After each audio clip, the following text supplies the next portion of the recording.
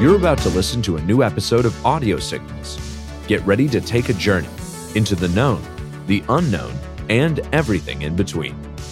Recorded at no specific point in time nor space, ITSP Magazine's co-founders Marco Ciappelli and Sean Martin follow their passion and curiosity as they venture away from the intersection of technology, cybersecurity, and society to discover new stories worth being told. Knowledge is power, now more than ever.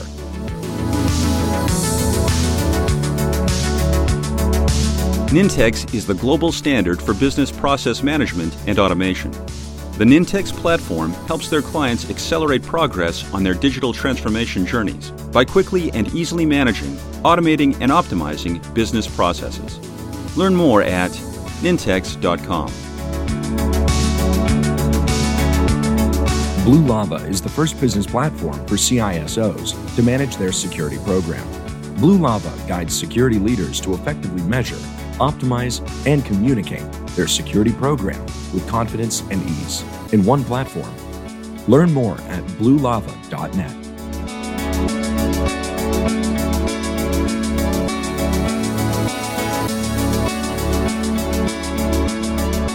Marco. Sean, welcome back to Audio Signal. I missed you, man. It's the signal is on, man. Are you feeling happy? I am very happy, but not all the time. I think I got some, maybe some wire. I need some rewiring. You need to re-engineer yourself? I may need that. Don't we all need that, though? I mean, look at where we live today in this extreme amount of information every day, and we just have to go on with our life, and sometimes it's just not easy. It's not easy at all. And well, that's the thing, right? There's huge tides of information, of feelings, of emotions, of misinformation. I mean, you can go down the list of tides of everything, and if you don't kind of embrace yourself and understand where you want to go, you're just going to go with the tide regardless. And I think we have an opportunity perhaps to change our path in the tide, or our trajectory, regardless of the tide. You know who does that best? Not yourself. I'm good at giving advice. I'm not good at anything. But I cannot follow my own advice. And fortunately, there are people that they have studied, they've written books about it, they've done research, and today I'm very excited about this conversation because it's a member of the Mentor Project. That's how we met. And the idea of this conversation came during one of his presentations, which was about speaking in public. He called it the super charisma, how to be a transformative speaker. And man, you were not there, but he really got me excited about even our upcoming talk. I think there is a lot to learn. And one thing that really struck me was the fact that he started this presentation say that we are all public speaking, either we realize it or not, in our everyday life. I mean, you talk to someone, you're publicly speaking, unless you're talking to yourself, which I know, Sean, you do a lot. So I definitely good luck with that. Good luck with that. I'm public speaking to myself. in the mirror, which is a good way to practice, I heard. Anyway, I think let's get excited. Let's get excited. Yep. I'm gonna do the presentation. It's a pleasure to bring Ali Benazir on the show. Ali, how are you doing? Great. Thanks for having me. Well, I hope you're doing great. You're the happiness engineers, and I'm gonna read part of the things that you have done. So the introduction goes something like this. Ali is a happiness engineer. He's an author, a trainer, a public speaking coach, and for books including The Tao of Dating, The Smart Woman's Guide to Being Absolutely Irresistible. And it's a bestseller book. He has an AB from Harvard College, MD from UC San Diego School of Medicine, and MPhil, which what does it mean? He's going to have to tell me because I'm Italian, so I don't understand what that It's a means? it's a it's a fancy master's degree with like extra Okay. cream and sauce. And that is from an extra cream and sauce university because it's from Cambridge. So this is just the beginning of a very long bio and a lot of accomplishment. I think we should just dive in and you may be having you tell us what are you focusing in these days? Yeah, so this pandemic thing was interesting and Yeah. basically brought to the fore the fact that people have a lot of need for community resilience, mental health, and all of that junk just came to the surface. So for a while, I was just generating useful material for people to cope. So I call myself a happiness engineer because it turns out that the brain is not designed, or I guess evolved, for us to be happy. Our brains are designed for us to survive. So even in an environment like that of March 15, 2022, when our survival really isn't at risk anymore. So if you think about it, you don't have to run away from a mastodon. You don't have marauding neighboring tribes invading your village trying to kill you. And you're not starving because it didn't rain for 2 weeks. So you can just walk into Whole Foods, grab your food, access to unlimited calories, safe streets, no threats.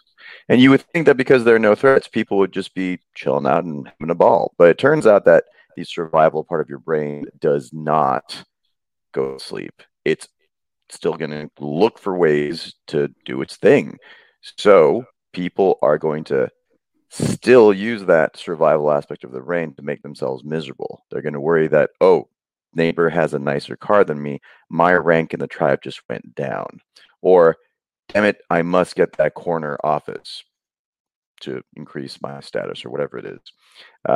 Or my butt doesn't look great in these pants. Whatever it is, people are going to find ways to make themselves miserable because that survival brain still has hegemony over everything else. So these days, I just think about how we can do things to move ourselves towards happiness and flourishing and thriving. So I use the word happiness, and people think, oh, is this just going to be prancing through the fields? And it's more about long-term flourishing as a human being. We've been given some gifts, and what are the conditions under which these gifts can flourish and we can give them to the world fully. And it's an extraordinary opportunity because for most of human history, 3 million years of hominid history, 300,000 years of Homo sapiens history, we didn't have that luxury. We had to worry about survival. But now we can think about, hey, how can I express myself fully? How can I give my gifts to the world fully? So for that, you need to actually be deliberate about it. That's why I call it happiness engineering, because you have to engineer the conditions. You have to design the conditions under which you can flourish and give your best gift to the world. So that's what I've been thinking about recently and the ways to do it and to get people to transform their behavior. So you were present on a talk where I talked about super charisma, how to be a transformative speaker. And as somebody who's been in the personal development and self-help industry for about 16, 17 years now, what I've noticed is that information is not enough. So I've read hundreds of self-help books, gone to dozens of seminars, and I'm pretty sure I am not 7 feet tall and a trillionaire yet. So what's up with that? And the idea is that information alone is not enough. Information needs to become knowledge. And then the knowledge, that's the stuff that you retain, needs to turn into behavior. And the behavior, just doing it one time isn't enough. It has to become habit. And once you have the habit, once you do something on a regular basis, that's when you start to transform your life and that of the people around you. I love it, Ali. And the thing that comes to mind for me, and I was kind of teasing it a little bit in the intro about kind of getting stuck in the flow of the tide. And I'm wondering how do we as humans kind of break away from the abstract, be happy, to actually know what happiness is, right? You said Exactly. Walking through the field, right? So is it that we have to sit in the tide and go, this sucks. That's not the direction I want to go. Let me figure out a different way to go. Or do we have how do we get a clear vision of what we want to do so that we can then begin to take action, I guess is the question I have. That's great question, Sean. So I've created a framework around this such that you can see what's happening and what you can do about it. And the great news is there's a lot you can do about it. There are ways you can be deliberate about it, and you can start small. It's all about starting small and then building on it. So the structure that I've come to like and use, I call it the 5 pillars of human thriving. So there's 5 areas in your life. And if you take care of these 5 areas, chances are very good that you will be a much happier person. However, if you miss any one of these 5, your misery is guaranteed. So you best listen up and do something about them. So here we go. Number 1 is robust relationships. So the body of research that shows that relationships, the prime determinant of our overall health and happiness, is huge and definitive. I mean, it's basically slam dunk. This is the thing. So the Harvard Grant study that tracked the members of the class of 1933 and 1935 to the present day, in that cohort was John F. Kennedy, Norman Mailer, a bunch of other luminaries, John Updike, and what it found was that basically happiness equals love. So that's important because in this country, in the United States, where we live, and a lot of other affluent westernized countries, people think that happiness equals success, and they place career at the top, and their relationships support their careers. The natural order of things should be for your career to support your relationships. And I've noticed that places like Italy and Spain, they tend to get that right more often than we do here in the United States. So relationships are number 1. So robust relationships is number 1. Number 2 is meaningful work. So I read this great book by the late David Graeber called Bullshit Jobs. And I loved it because it just articulated this thing that I've been thinking about my entire life, which is that so many smart, talented people that I know have bullshit jobs. They're doing stuff that is utterly meaningless. They're widgets. And I'm like, no, you are a glorious human being, educated, capable, and yet you're the chief widget marketing specialist in the Southeast region. Is that what you dreamt of being when you were a kid? So having meaningful work is huge because you're spending 8 to 10 hours a day doing this thing 5 days a week. And if it sucks, your life is going to suck. That's all there is to it. So we can go into the individual aspects of what goes into finding meaningful work or crafting meaningful work within the job you have. And then number 3 is sound sleep. I put it in the middle because it's the keystone of the entire thing. You have an arch. This is the keystone. You take this out, the whole arch falls apart. Number 4 is mental fitness. And number 5 is physical fitness. So would you like me to go through each one of those with my top tip for each one? Sure. I think the audience would love to hear that. Yeah. So number 1 is robust relationships, and we could talk about just that for the rest of the time we have together. But we're not going to do that because I want to give you my top tip for that. And obviously, you want to prioritize relationships over the other stuff, especially work. What does that look like? It means making time for it. That's your number 1 most precious commodity. So once you are allotting time to something, that means you've made a priority out of it. So instead of leaving your relationships and hanging out with friends to chance, what I ask people to do is to put it on a calendar. We have all these bullshit meetings that we attend all day without fail. And we make them because it's on the calendar. So why not put this on the calendar as well? And for those people who are listening who are in a long-term relationship, the number 1 tip that I propose is to have this thing called novelty night. So novelty night is like date night, but it goes one step beyond. Instead of just having a date with your partner, you're going to do something new with your partner. So what does that mean? That means you pick a new hike and you go on it, or you go and take a painting class together, or you take a cooking class together, or just cook a new dish together, or even just go to a new restaurant together, or walk around a new neighborhood together. Whatever it is, the important thing here is novelty. Because the number one problem that long-term couples tend to have is to take each other for granted.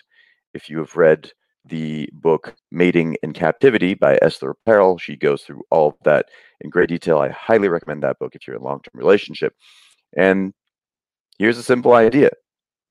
Dopamine is a chemical that makes you feel like you're really excited about someone and you're in love. And dopamine is also the novelty chemical. So it's the chemical of anticipation. And so when you do something new, you're making your brain produce dopamine. And at the same time, you're hanging out with your partner, you are recontextualizing your relationship and your partner in this novel environment. And so your brain's like, oh, he or she must be brand new. This is great. So it's like hitting a reset button on your relationship every week that you do this. And I got to tell you do this, it is transformative. It changes everything. And also, it's just really important to realize that you really don't know your partner well at all. So they've done this study where they had total strangers assess someone based on a few data points, and they're about 32% right. And they have long-term partners who've had their partner for at least 10 years do the same assessment. They get it about 45% right. So yeah, you don't really know your partner. So recontextualize your partner in a new environment, and also just assume that they're new. Assume that you don't know them that well, and get back to me on how that goes. So that's for robust relationships. Number two, meaningful work. Well, I like to tell this story about the three bricklayers, and they've attributed this to Christopher Wren. They say he walked on anonymously onto the building site of St. Paul's Cathedral, his masterwork. And he's seeing a bricklayer, and he says, "Hey, what are you doing?" And he says, "What does it look like? I'm laying some bricks, mate." It's like, "Oh, okay, fine." So walks on to the next guy. He seems a little more engaged in his work, and he says, "What are you doing?" He says, "Oh, I'm building this church. It's going to be great. It's going to be really awesome." The guy's like, "All right, this guy's into it." And the third guy, he's just really engaged, and he's just like got this dreamy look on his face. And he's, "Good sir, what are you doing?" And he takes a breath. He looks up at the sky and he says, "I'm building a house of worship for people to commune with their higher selves for generations to come." And so the first guy had a job, the second guy had a career, and the third guy had a calling. So in the current job that you have, do you have a job, do you have a career, or do you have a calling? And the great thing is that even if you think you just have a job or a career, you can find aspects of your work to make it more meaningful. So they interviewed this janitor at a hospital once, and he seemed to be really engaged in his work and really happy, and said, "Hey, dude, you're just a janitor. What's the deal? Why are you saying?" He's like, "Look, I'm not just a janitor. I'm here to make sure that all these families who come here, they have a safe and enjoyable and sound stay at this hospital. I'm here to make sure people stay happy and healthy." And that made his job that much more meaningful.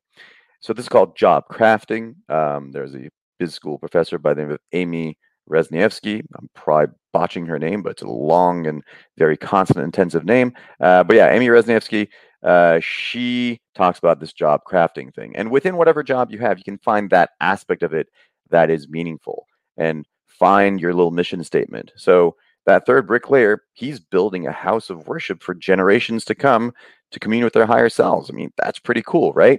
Instead of just laying bricks. Of course, you can also plan your life such that in a year, you're doing something more meaningful than you are right now, and thereby making yourself happier. So always remember that that is also an option. So think long term, what can you be doing that's more meaningful? And if you're doing something that's purely extractive, that's just not going to make you happy. The things that render work meaningful, basically, it's service. So if you're doing service, we are hypersocial creatures, and anything that we do that is pro-social makes us happy, adds meaning to our lives. So the more of that you're doing, the better you're going to feel about yourself. So Ali, number three, just one point. And so it's true what we say, that if you do what you love, you don't feel like you're working. Yeah, that sum it up, right?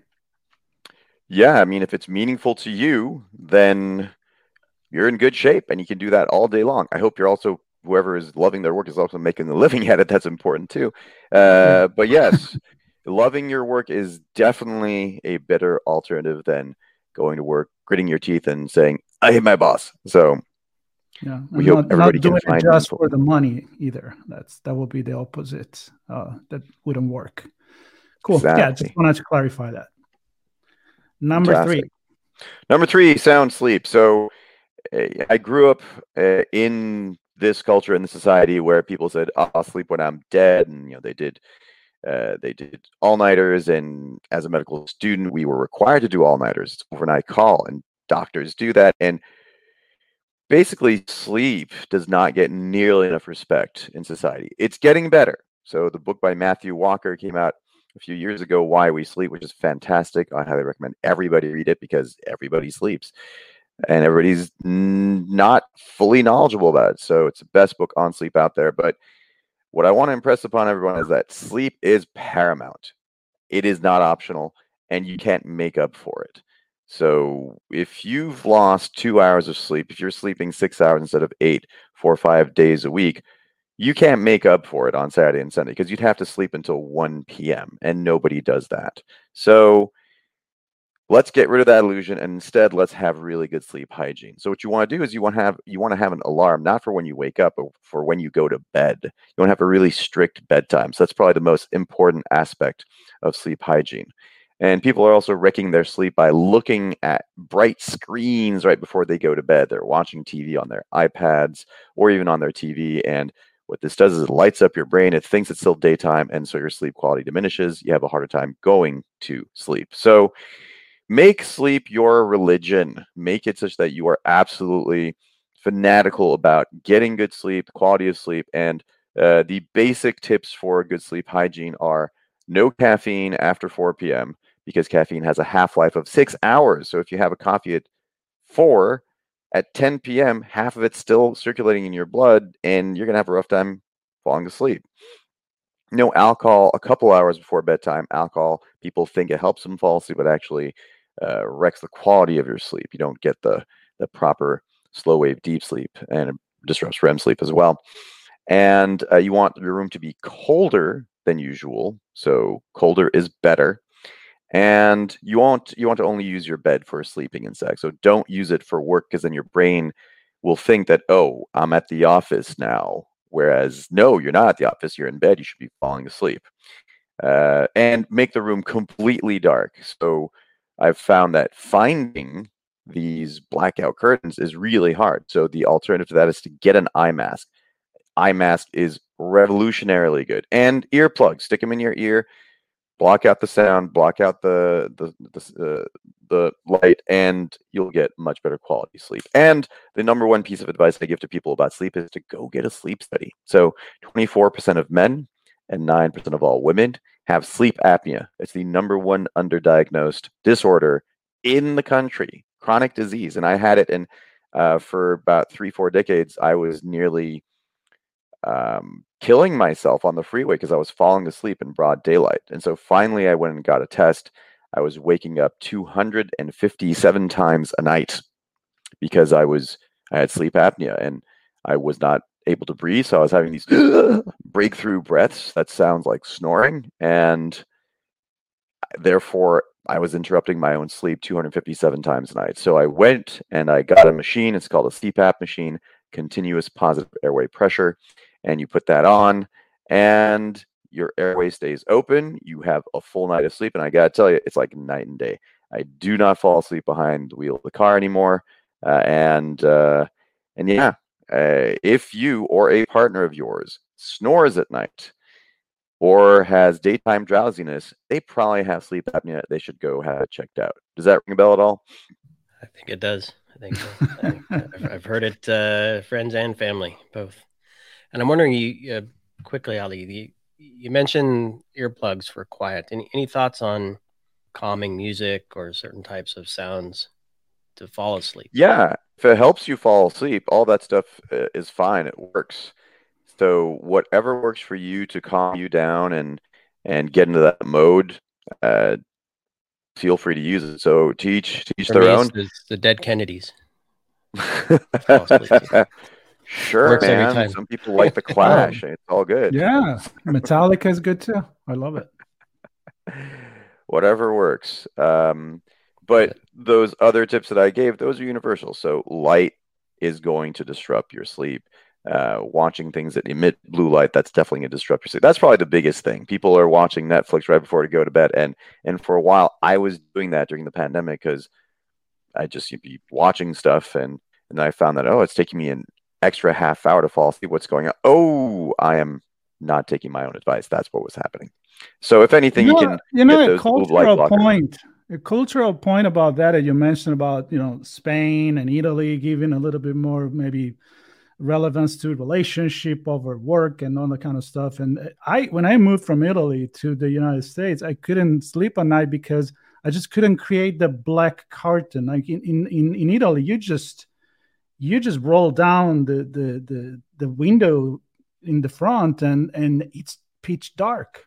And then I come here, I'm like, there's light all the time. So now I feel the opposite. When I'm going to Italy, I'm like, it's too dark in here. But I guess it's because I used to the wrong thing, I guess. Yeah, in Europe they do have pretty good window blocking. So that's why I recommend getting the eye mask, because it's your own blackout curtain. It's portable. You can take it wherever you want to, and it makes all the difference. Got it. All right, so shall we roll on to number 4? Number 4 is Please. Mental fitness. So mental fitness was going to be the entire basis of the happiness engineering program, but I realized actually we're dealing with the whole person. And mental fitness is pretty simple. So, gentlemen, if I ask you, hey, you want to be physically fit, what should you do? You would say, work out. Food and exercise. Exactly. You work out, you exercise. Pretty simple. Everybody knows that. Now, if I say, hey, you want to be mentally fit, what do I do for that?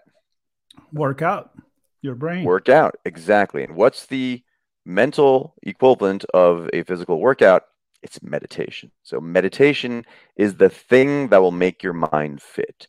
And what do we mean by fit? We mean that when stuff happens, you can handle it.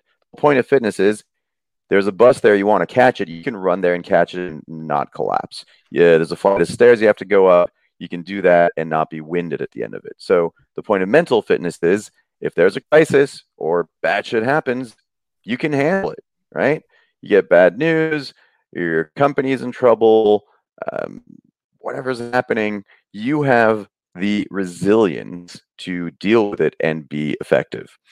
And for that, we have meditation. Meditation is great. It is the single most transformative practice in my life because it's kind of like you got this world, and the world is full of sharp objects and pebbles and shards of glass and thorns.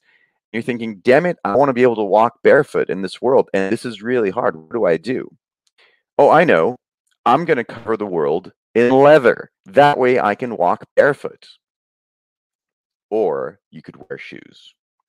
So meditating is like wearing shoes. And there can be thorns, there can be shards of glass.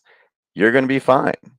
Meditation gives you that buffer zone between you and the weird stuff that's happening in the world. And you can just kind of look at it and say, oh, there's stuff happening. Stuff's always been happening. And that's fine. But not only that, it allows you to look at the stuff that's happening inside your own head and realize, oh, that's a bunch of electrical impulses going back and forth. I am not my emotions. I am not my thoughts. I am the one who is observing those emotions. It's like the difference between a TV screen and the programming on it. So you have a TV screen and it's showing, I don't know, some show like Schitt's Creek or Ted Lasso. And whatever's happening there is happening there. And then you turn it off and it's not there anymore. It didn't stick on there. And you can change it to a different channel and the TV is still the TV. It's intact. That is your consciousness. That is your consciousness is the TV. You are the TV. You are not the programming on the TV. So what happens when you meditate in the long term is you start to identify more and more as the TV screen and not the programming that's happening on it. You start to identify yourself as the witness to your own thoughts as opposed to your thoughts and feelings. And that is a game changer because that's how people make themselves miserable. They think, oh, I am sad. Well, actually, no, you are a consciousness experiencing some sadness. And changing the language makes a big difference too. So instead of saying, I am sad, I am unhappy, I am miserable, you can say, hey, I am experiencing this. If you name it, it actually changes the way your brain processes things. And it's much better than identifying with emotion and being the emotion. So that's mental fitness. And if people do not have meditation practice, I highly encourage them to pick up something like the Calm app or Sam Harris's app. It's called Waking Up. And there's a bunch of apps out there, but really all you have to do is take a deep breath, close your eyes, and just take a few slow breaths. And I like this meditation called the Hum-Sa meditation, where you do 3 things at the same time. You are looking up with your eyes closed. You're paying attention to the feeling of breath coming in through your nose. So you make your whole world that sensation of air coming through your nostrils. And as you're inhaling, you say hum silently. As you exhale, you say saw silently. And if you successfully do those 3 things, looking up, feeling the air coming through your nostrils, and saying silently hum as you inhale and saw as you exhale, you can't have any thoughts. I double dare you to have any thoughts while you're doing those 3. Because if you're having thoughts, that means you're not doing 3. Come back to center, do those 3 things. And that's it. That's meditation right there. People think it's some super fancy, complicated thing, and it is not. It is the simplest thing you can do. It's literally sitting there doing nothing. But that's the nothing you're doing. Those are the 3 nothings you're doing. If you do that, man, does it make a difference. Start with 2 minutes a day and build from there. I say we challenge everybody to pause and do that, Marco. Oh, I was doing it while I was saying it, and yeah, I mean, we can do a 1-minute meditation. I'll be happy to lead it. We should do maybe an episode about that one time. Sure. Right now, I'm curious to know what the tip for the number 5. Number 5 is huge. Number 5 is physical fitness. So we already talked about that a little bit. If you want to be physically fit, what do? You exercise. And I cannot overemphasize the importance of exercise. Exercise is the number 1 thing that will change your mood most effectively and speedily. I mean, it's insane. All you have to do is start moving, and your mood will elevate, and it will stay elevated, and it pretty much works every time. So it works so well that pharmaceutical companies are trying to develop an exercise pill. But guess what? You already have the exercise pill. It's called your body. You just have to move, do stuff. So whatever it is, in however form, just do it. If it means walking is great exercise. Can you elaborate?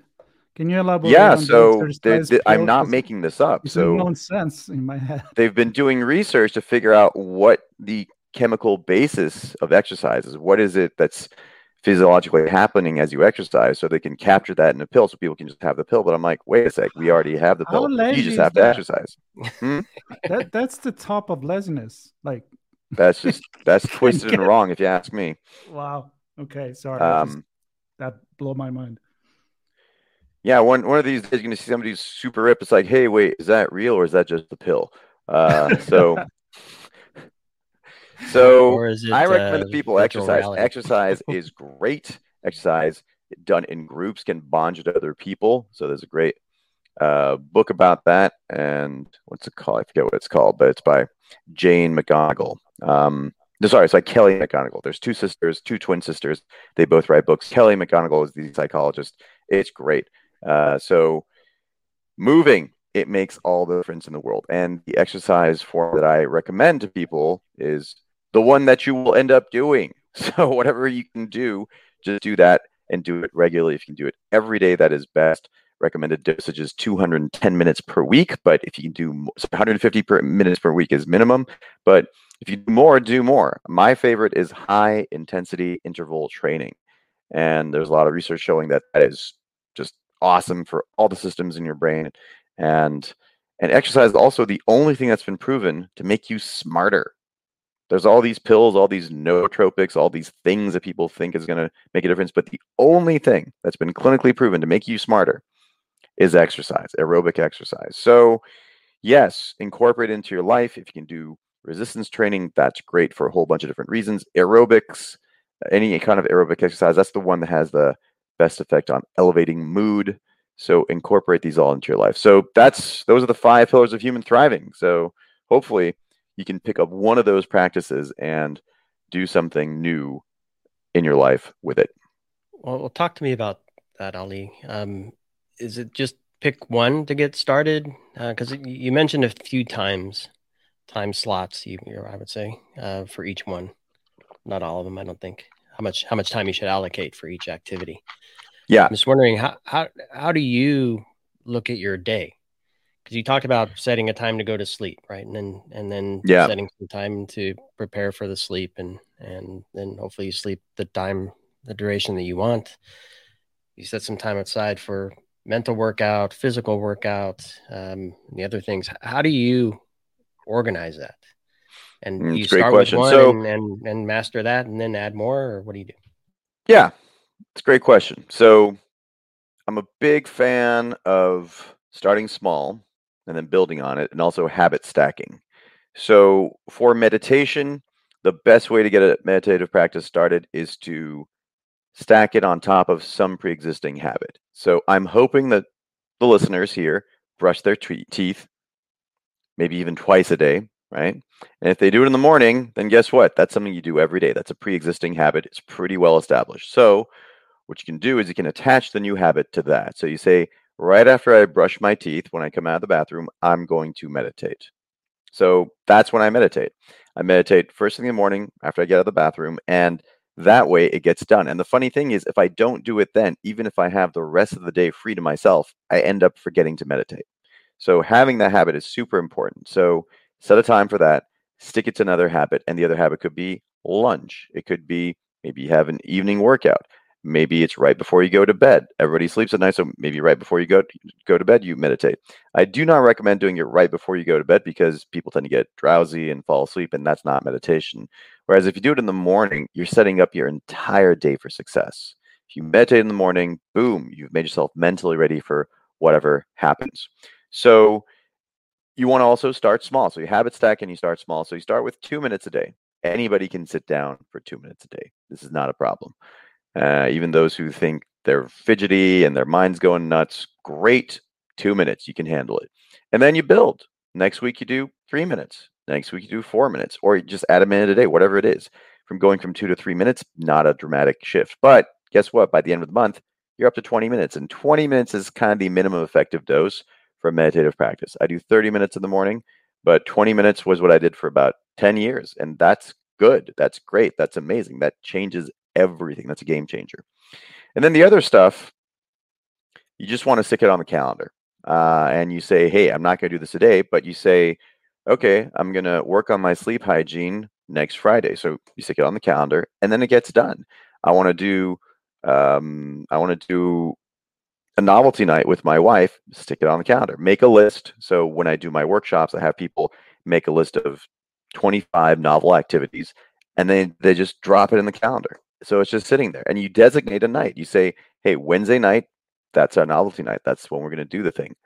And that way it gets done. So the whole thing is to offload this stuff to either your unconscious mind, like pre-existing habits, stuff you're already doing, or offload it to some physical system that you don't have to think about. So calendar pops up, you do it, done, easy.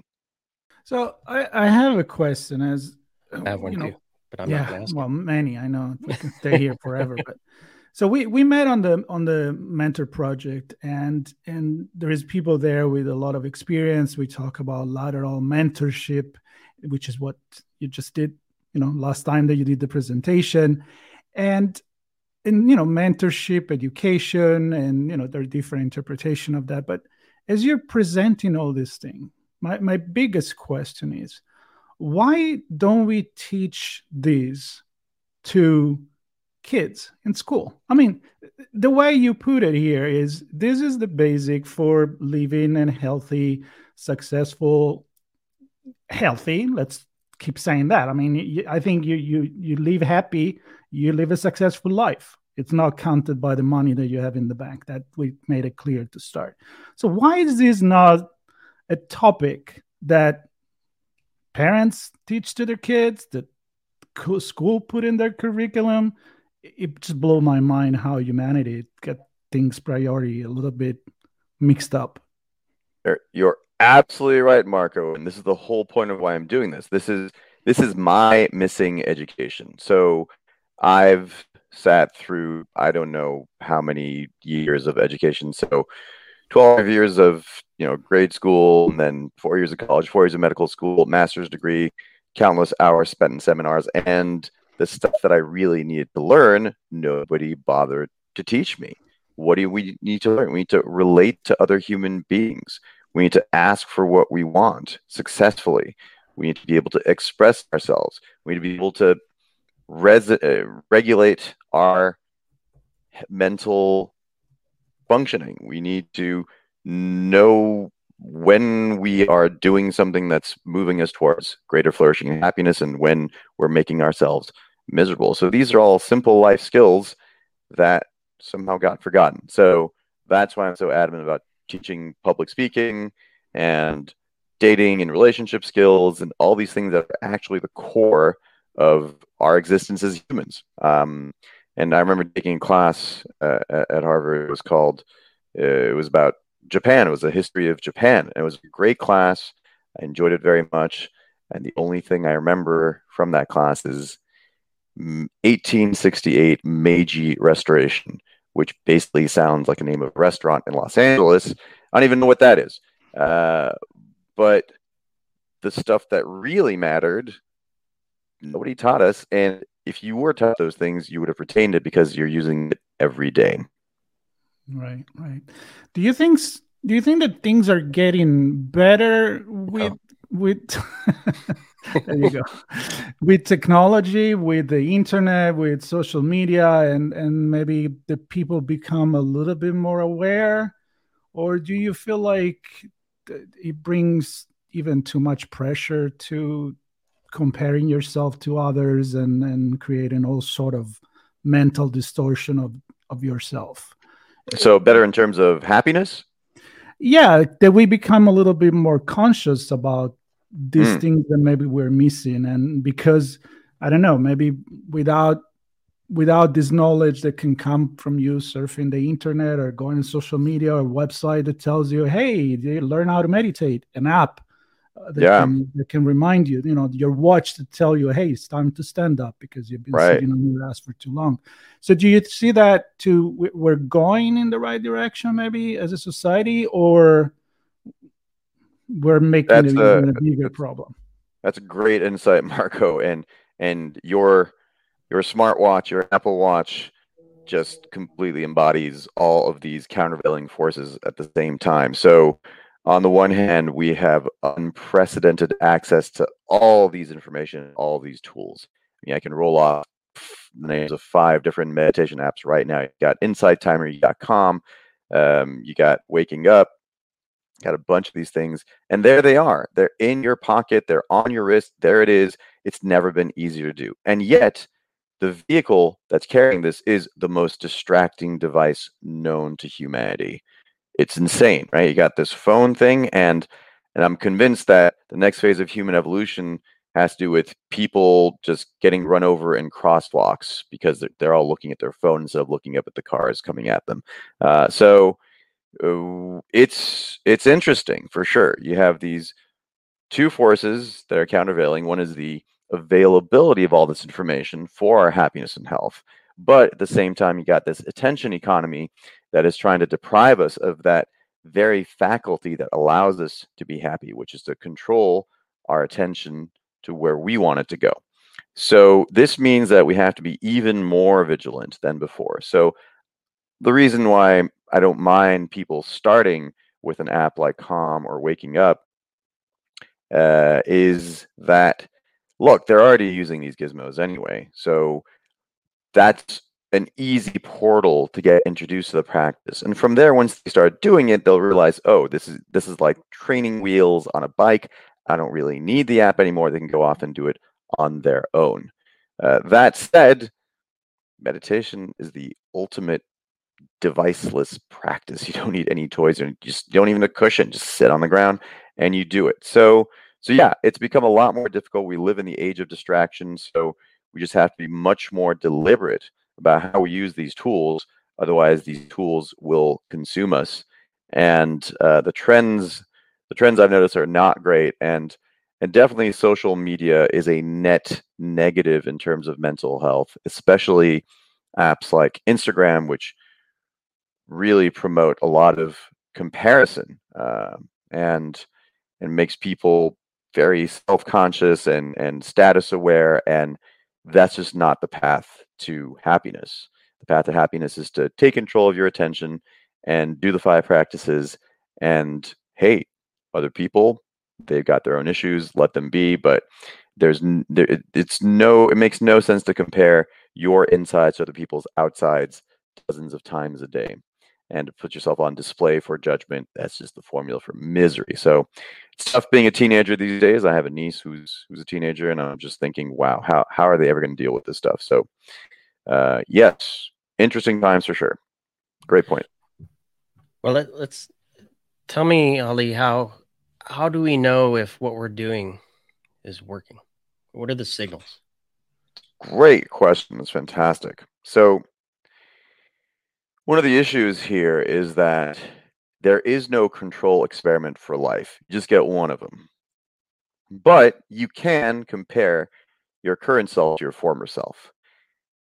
The only way you can do that effectively, though, is to have a record of your former self, and you do that by some form of journaling, some way of recording and chronicling who you are right now, such that when you have progressed later on, you can tell, oh, wow, things are a little bit better now. So meditation definitely works, and the effects are dramatic, and they can start kicking in within even just weeks. Like 2 weeks, you start meditating. After 2 weeks, people just might notice. So you can ask other people, but most important, you want to ask yourself. You want to have some kind of self-assessment protocol and say, hey, look, the reason why I'm doing this practice, whatever it is to become a better version of myself. Whether that means I can fit into these old pants again, whether it means that I'm getting less angry at people, I'm having less road rage, whatever it is, decide what that metric is and measure it. So people are good at that when it comes to exercise. Maybe they weigh themselves on a scale or they measure themselves. So the key is to just have some kind of measure like that for yourself. So for sleep, that would be having some kind of sleep tracking device or going to get a sleep study and noticing that the quality of your sleep is getting better, or you feel better in the morning. So the difference between me before my CPAP machine and after my CPAP machine, night and day. And now I notice that I am not falling asleep behind the wheel. So major plus. At work, I don't know. Do you come back from work happier than you were before, or are you still miserable? So that may be a good measure for that. Are you more productive at work because now you feel like you have more meaning there, or are you less productive? So find your own metric for these things and then decide to track it just casually, once a week even. And that way you have some base of comparison. And there's nothing more compelling to the human brain than tracking your own progress. When you see you've moved forward, I mean, we're just builders by nature. So when you see yourself building yourself towards a better future, man, that feels good. And it becomes a self-perpetuating cycle. So many tips here. Wow. Yeah. It's a good way to look inside yourself and maybe start realizing what you're doing. We're going to touch upon a little bit upon public speaking, though, because that was the whole pretext for this thing. And but you know what? Get a little bit about public speaking. I've got to say that all the things we've talked about here are really, really important and relevant. I'm sure the audience has been enjoying that. And of course, we're going to share resources. That anything that you mentioned, if you want to share with us, we'll put it in the podcast notes. And I don't know, maybe we'll have you back if you have the time. I'd like to not cut that short and let's do a proper. Sure. We'll do public speaking. Yeah, because that was very fascinating as well. But I think that's about the way that you present yourself to the others, which can include a lot of things, not just the way you speak, but the way you act, the way you dress, the way you present yourself. But honestly, as they say, if you feel good about yourself, then you're probably going to have a better projection of yourself to the others. So I would rather have done what we've done today, really getting into this main point, and I'm sure each single one you can probably go for hours and hours just to explain. Yeah, when you feel good, you look good. No question about that, Marco. That's the essence of it. Yep, absolutely. Well, Ali, I want to thank you so much for your time, and these are incredible tips that, again, even if you start with a little bit, it's going to be good. I am for sure going to apply some of this, and I'm going to ask my my Apple Watch to track all this stuff for me, of course. Journal. Yeah, well, I think that, as we always say, technology comes with good thing and bad thing, and it's up to us to turn it into the positive. But Sean, I have learned a lot.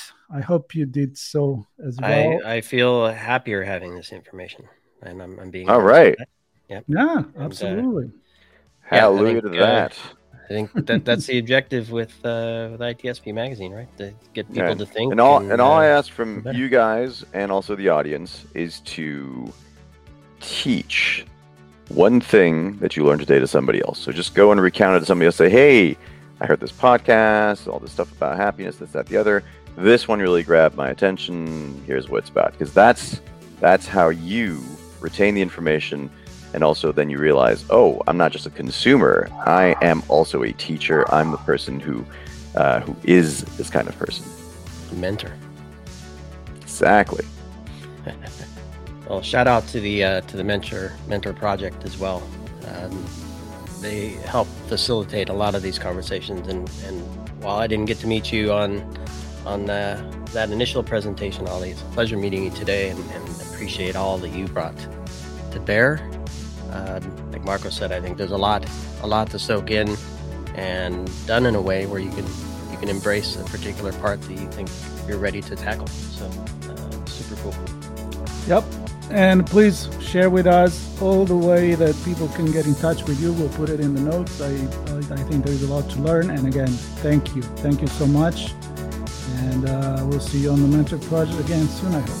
Thank you. Hope the audience found this useful. I'm sure about that. Blue Lava is the first business platform for CISOs to manage their security program. Blue Lava guides security leaders to effectively measure, optimize, and communicate their security program with confidence and ease in one platform. Learn more at bluelava.net. Nintex is the global standard for business process management and automation. The Nintex platform helps their clients accelerate progress on their digital transformation journeys by quickly and easily managing, automating, and optimizing business processes. Learn more at nintex.com. We hope you enjoyed this episode of Audio Signals. If you learned something new and this podcast made you think, then share itspmagazine.com with your friends, family, and colleagues. If you represent a company and wish to associate your brand with our conversations, sponsor one or more of our podcast channels. We hope you will come back for more stories and follow us on our journey. You can always find us at the intersection of technology, cybersecurity, and society, and some even beyond that.